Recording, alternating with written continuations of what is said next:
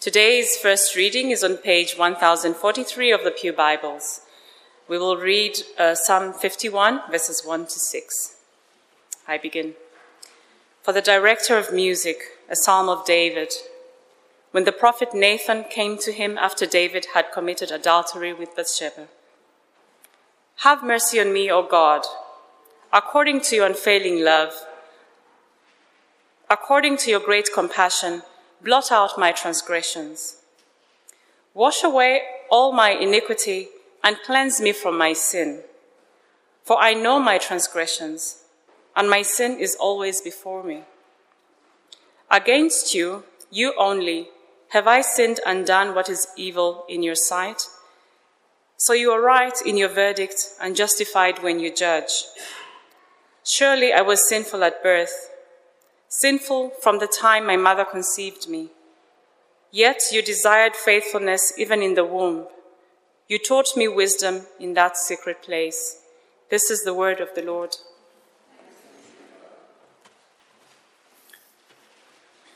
Today's sermon reading is on page 921 of your Bible, and we'll read Romans chapter 8, verses 1 through to 11. Therefore, there is no condemnation for those who are in Christ Jesus, because through Christ Jesus, the law of the Spirit who gives life has set you free from the law of sin and death. For what the law was powerless to do because it was weakened by the flesh, God did by sending his own Son in the likeness of sinful flesh to be a sin offering.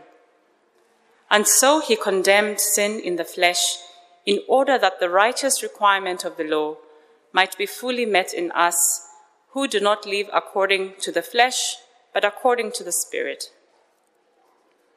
Those who live according to the flesh have their mind set on what the flesh desires, but those who live in accordance with the Spirit have their mind set on what the Spirit desires.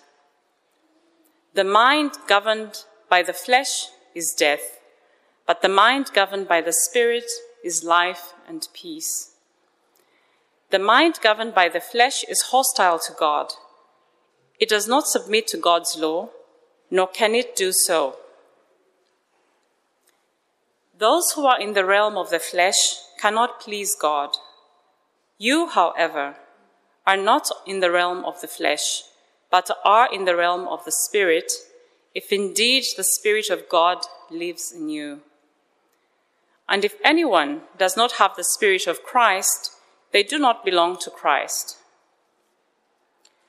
But if Christ is in you, then even though your body is subject to death because of sin, the Spirit gives life because of righteousness.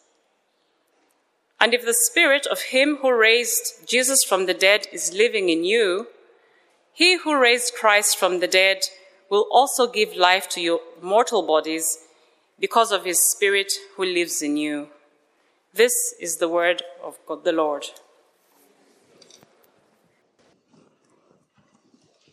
We'd like to welcome each one of you who have been able to join us here in person, as well as each one of you who are joining us on Zoom today. For those on Zoom, thank you for making the effort. For those of you who have been able to come, thank you also for making the effort to be with us today. We love to be together.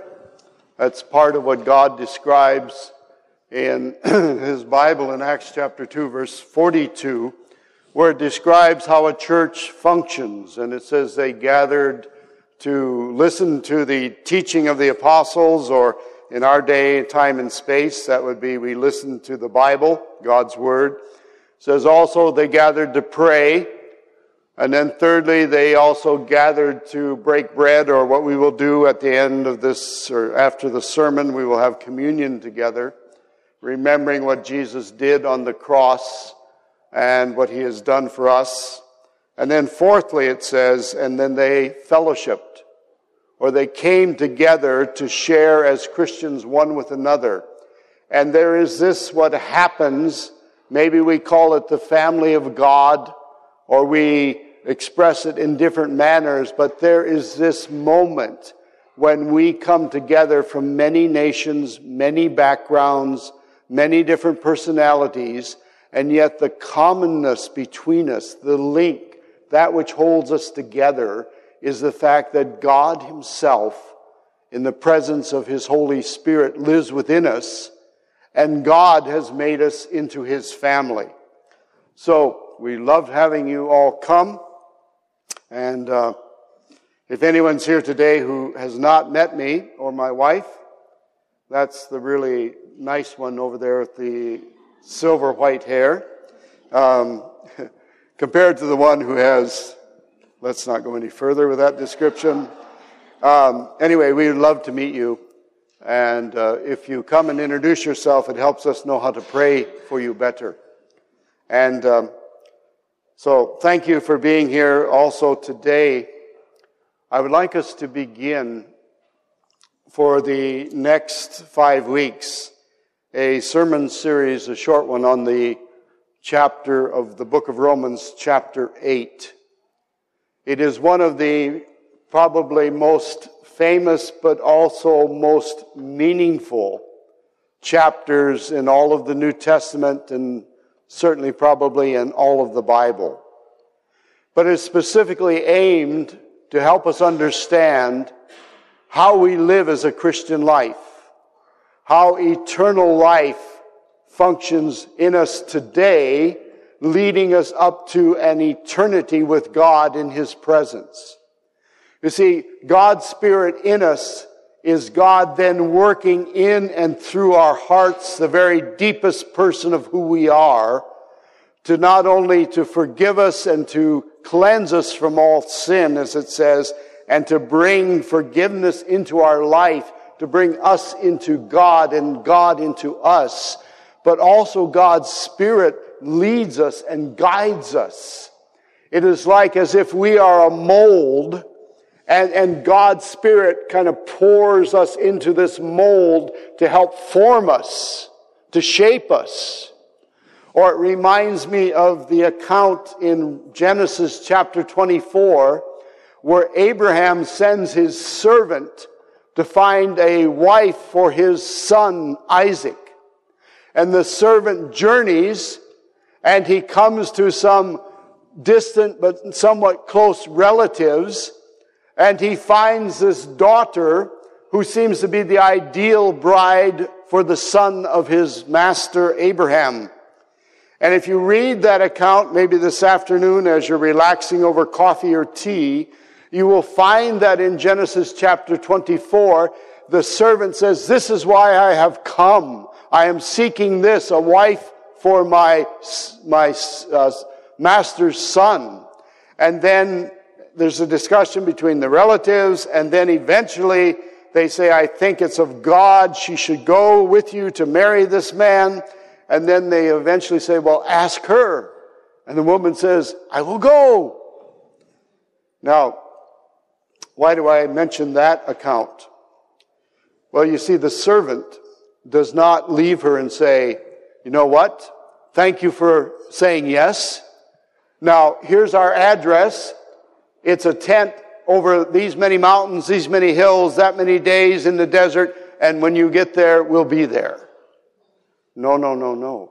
The servant gathers her and takes her and every day leads her until he brings her to the man Isaac, in the son of the Father, that she can be his bride forever.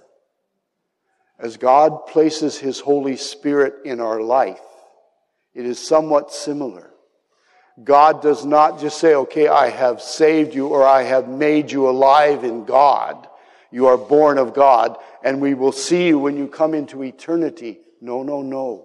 God places his Spirit in us, that his Spirit will lead us, guide us, direct us, convict us, show us again and again that we are a child of God, and lead us from this moment when we come to him as him being our Savior and our born of God until eternity. And then it gets better. And chapter 8 describes some of this.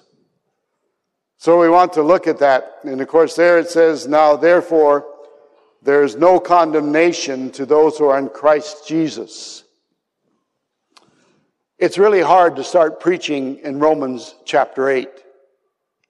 Because it's almost like the middle chapter of the book of Romans. It's kind of a conclusion of everything that's gone before and a bridge to everything that comes thereafter. You know, the first 3 chapters, God has described the greatness of his message to mankind, but also for 3 chapters, he describes, he identifies, he talks about sin. And of course, 3:23 says, then all have sinned.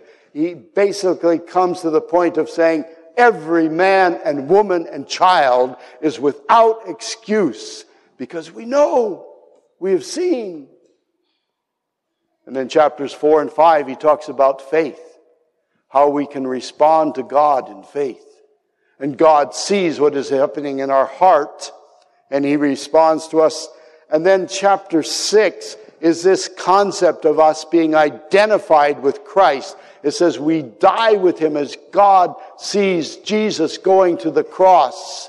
And our sins are identified with him dying in our place. So we die in that sense with him. He dies taking our place. But then it says, and we live like he was resurrected from the dead. And then chapter 7 talks about this real life of God in us, but still living in a real human body. Not yet in the glorified body, or not yet in his presence. And so in that, then he reminds us that this is our situation of no condemnation. But so we don't miss what happened just before. Let me read to you the last couple verses of chapter 7. And he says, so I find it to be a law that I want to do the right, but evil lies close at hand. For I delight in the law of God in my innermost being, but I see in my body or my members another law waging war against the law, of my mind, and making me captive to the law of sin that dwells in my members. O wretched man that I am, who will deliver me from this? For in myself I serve the law of God with my mind, but I find my flesh wanting to serve the law of sin. Can anyone identify with that? I want to serve God, and at the same time I find this inside that makes me want to do something else. To help us understand, the concept of law that they're speaking about here is not simply the 10 Commandments or a list of do's and don'ts. What he's using here, he says, this law in the flesh, this law of God, not just the 10 Commandments, but that which controls in our life, that to which we respond. It's like, I've noticed when people have been so kind to give us a ride up the hill where we live, there's a 50-kilometer spot, and there's a 30-kilometer spot. And you know, they slow up at the 30-kilometer spot. It's like a stop sign, isn't it? You see, the stop sign is not just the fact that we have a conscience that says we should not drive through it, but it's actually the canton is responsible to make certain we don't. But the whole Swiss government also has the authority behind it. You see, what he's saying there is there are all of these powers and authorities behind a law.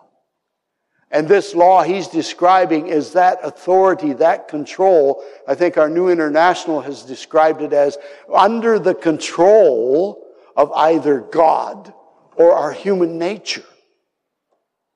And that is what Paul is describing, this battle within. And he says the first thing to remember is that in that condition, there is now no condemnation to those who are in Christ Jesus. The word condemnation is not something like in 2022 where you may hear someone saying, oh, you're judging me. Oh, you're being judgmental. And meaning that you have a bad attitude towards me. And if you just understood me, you would understand how wonderful and how very right I am. But it does not mean this here. What it means is the judge has looked specifically at the evidence of our case. And he's looked at the history and everything. And after he finds and follows the facts, we are guilty. But what he's saying here is because that guilt has been transferred to Jesus, we are no longer guilty. We're forgiven. And there's no condemnation.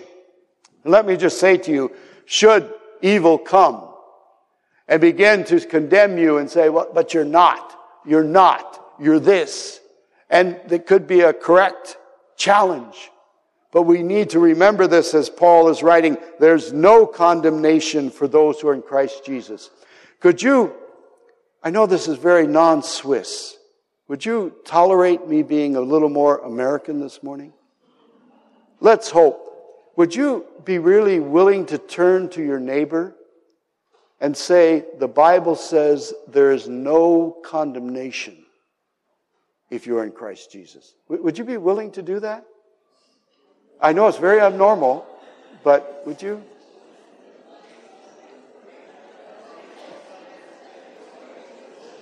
Oh.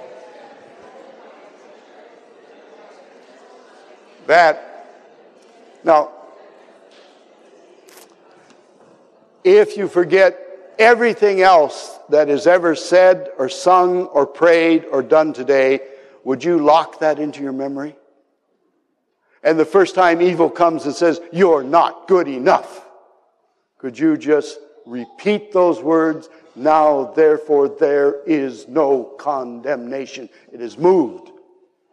And then in verses 2 and 3, what Paul does as God's Holy Spirit inspires him to write, he talks to us, or he gives us not only the truth in verse 1, but how it is possible that we can live without condemnation.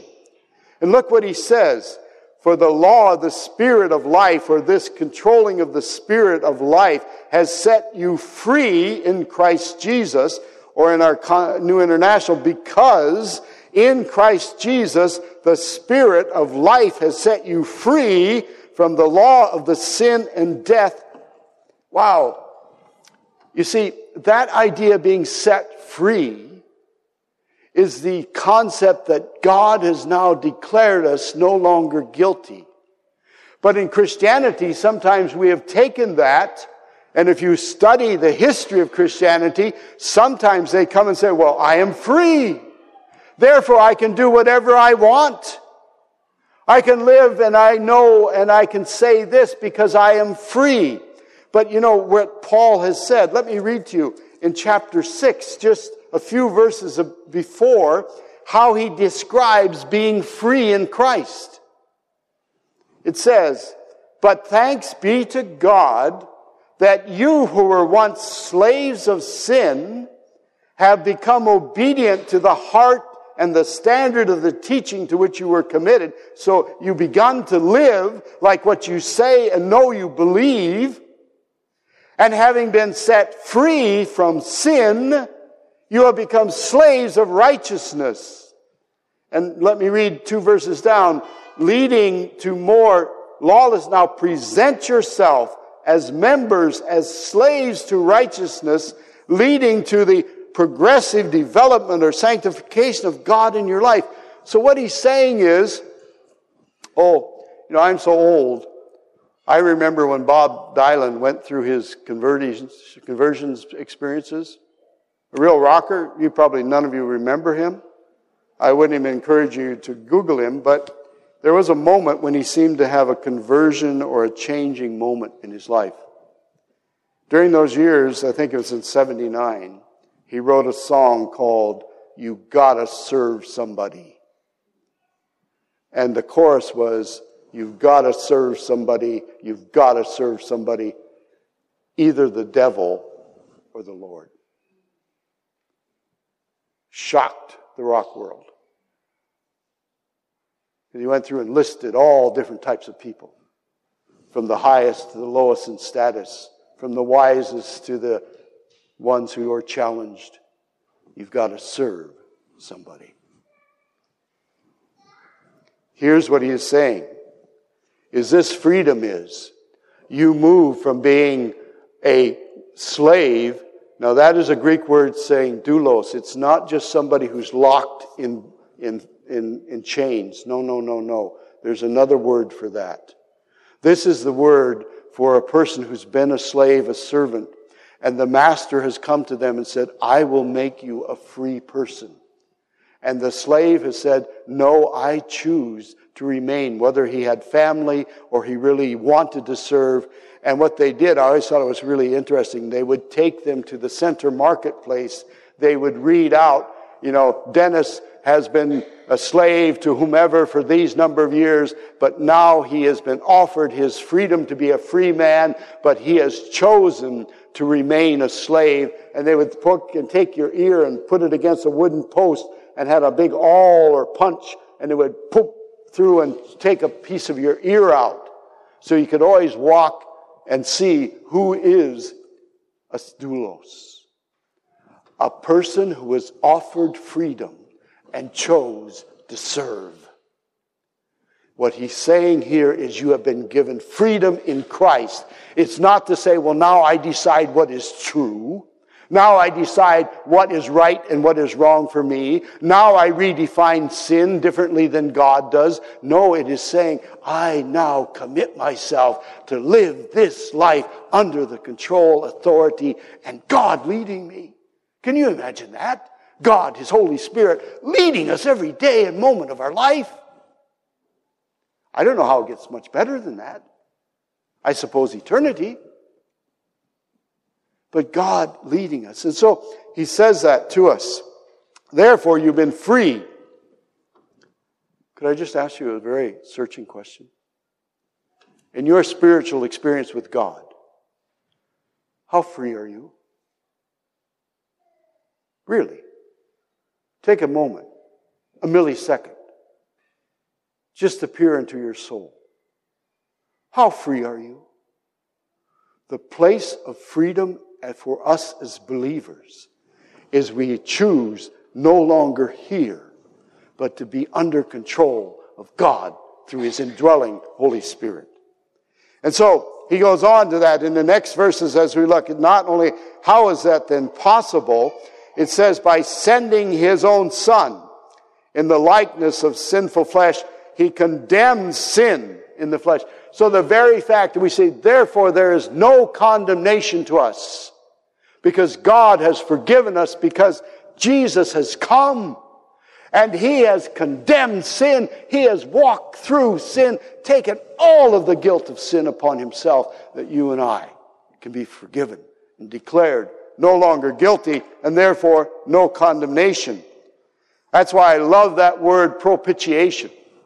I know for some it's a hard word, it's a theological word, but what it means is that the judgment, the wrath, whatever was against us has been settled. And the reason I love the word is, do you know how much it costs God to forgive us?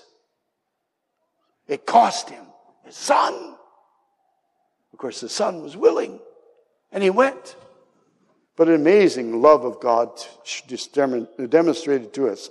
Now, verse 4 begins to move us from that of why it's possible. He says, in order that the righteousness establishment of the law might be fulfilled in us. This fulfilling means to just fill us up till we bubble over. But if you look back again at the lexicon, what it will tell you, this idea of fulfilling righteousness, it actually means that God once again, like the judge, has looked at our court case, has looked at our lives, has studied the facts, has evaluated it all, and come to the decision, because what we had done against God has been placed on Jesus, that because it's there in His love and in His holiness, in the very righteousness of God, can declare us no longer condemned, no longer guilty. Wow. So Paul's trying to say the same thing, it sounds like many, many times, doesn't he? But then he goes on and says, not according to those who walk And to walk here means not just for a walk through the woods or down the sidewalk. It means the way one lives life. We still say that in English. I walk through life. This is the way I do it. And so he is led in that manner. The way we walk through our life, he says, is that with our minds on the things of the Spirit, or being controlled by, it says in the New International, being controlled by either the human nature or being controlled by the Spirit. And the reason it says this is this concept of to set one's mind. Actually, in the Greek, it's just a word for mind, but as you go back actually again into the way they define it, they say the reason that the translators have used these different words is we in English have no one similar word to describe it. Because it means when one sets one's mind, it's not just a cognitive, it is that, it's thinking, it's using logic, it's understanding truth, it's using knowledge. But it says it means more than that. It means also it's setting our will, so it's what we know and it's what we desire in our will. But then it says it's not only cognitive, it's visceral. It's what we really feel from the depth. And so what he's saying here is when you set your mind, when you really make a decision, not just because it makes sense here, but because it's here in your heart and it's in the very depth of your person. It says people who set their mind on the Spirit, then they walk that way. But he says there's only two choices. One sets one's mind.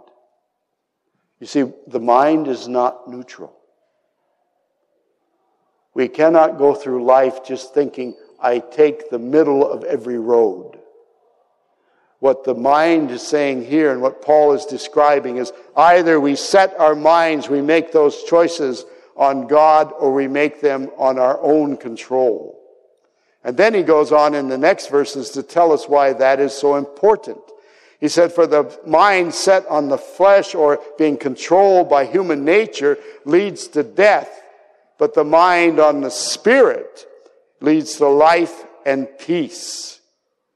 For the mind that is set in the or controlled by the flesh, listen to this, it's hostile to God. This is some of the most clear, direct writings that we will find. That there is no way for a person to say, I am here, when they are living here. Remember John in 1 John wrote, and we use the concept that he would say, if someone says, I am walking in the light, but his deeds are here, then he's not walking in truth. He's actually living a lie. And Paul seems to come back with this again very strongly. You see, the way one lives life, as he says, you walk either in the Spirit being controlling our life, or otherwise we walk with the human nature, I, me, myself, controlling our life. But he said this will eventually lead to death. This leads to eternal life. And you see, eternal life is not a certificate. It begins as God enters us, but it continues to eternity as God's Holy Spirit leads us and guides us and directs us. So he says, not only is the life of our own hostile to God, it's attacking God, it says it cannot submit itself to the law of God. And even more than that, just can't do it, and it doesn't please God. There's no way. He is just shutting the door. It's not just that Paul is saying, well, you can have a bit of this, and you can have a bit of that, or if you're 20% here and 80% here. Now, that doesn't mean that a person doesn't make mistakes. Chapter 7, he's all about, what do I do about the struggle I have here? And there is a real struggle. But what he's saying again and again is at that point, we turn to God, the Spirit, who's living in us. That word to dwell means he actually literally takes up his home in us. He's moved in. Isn't that a cool deal? I know you ever see how many articles in the paper, and I don't know how sometimes families move out and they study and they work, and then they have to get on with life, move back in. It's actually a beautiful experience. But you see, what he's saying is self and guilt have moved out, and the Spirit of God has moved in. Is that what we experience? Because that's what Paul says. And why he goes on. Let's just look in verses 9, 10, and 11, those last verses that we're considering today. And he says to them, the reason for this. He says, however, you're not under the control of the human nature, but under the control of the Spirit. He says, if in fact the Spirit of God dwells in you. He has not only built his argument in saying there's no condemnation, and God has sent his Son to die for you, therefore it is, and we know that we can because then God's Spirit is living in us. Here he comes and says a watershed description and identity is either the Spirit of God lives in us or not. But the awesome struggling part of that verse is he goes on and he says, and those who have the Spirit of God living in them belong to God. But if the Spirit of God is not living in us, we really need to take a moment and search, or allow God, better said, to search our souls. Now, I don't mean, and I want to be very careful here, because someone might say, oh, Pastor, I don't know, I don't feel that way, I don't have all of those bubbly things going on in my life. No, it's not about the bubbly. It's about the reality. Is there that moment when you know I'm consciously choosing to do wrong, you hear the voice of God? Maybe you shouldn't say that. Don't do this.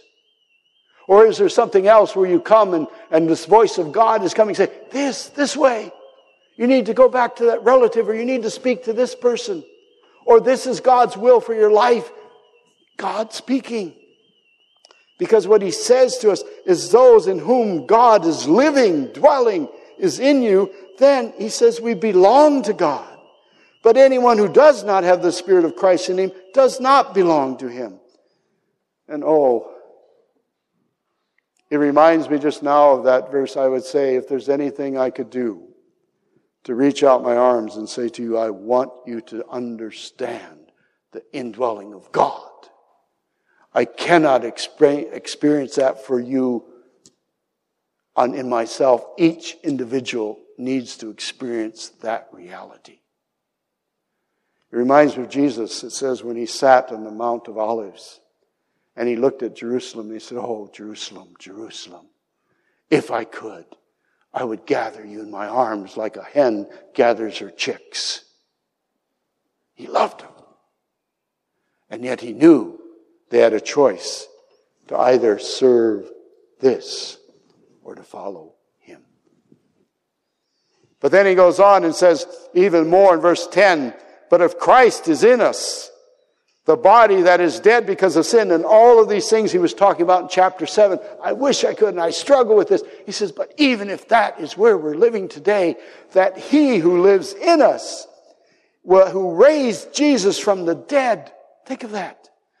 You know, that prayer we talked about in one of the early weeks that we were here, that Paul prays in Ephesians chapter 1, verses 15 to 23, as he gets down to the three things he would ask us to pray for each other, and then he wants us to know, he says, the hope of God's calling in your life, the riches of God in your life, and then he finally says, and the power of God that raised Jesus from the dead be real in you.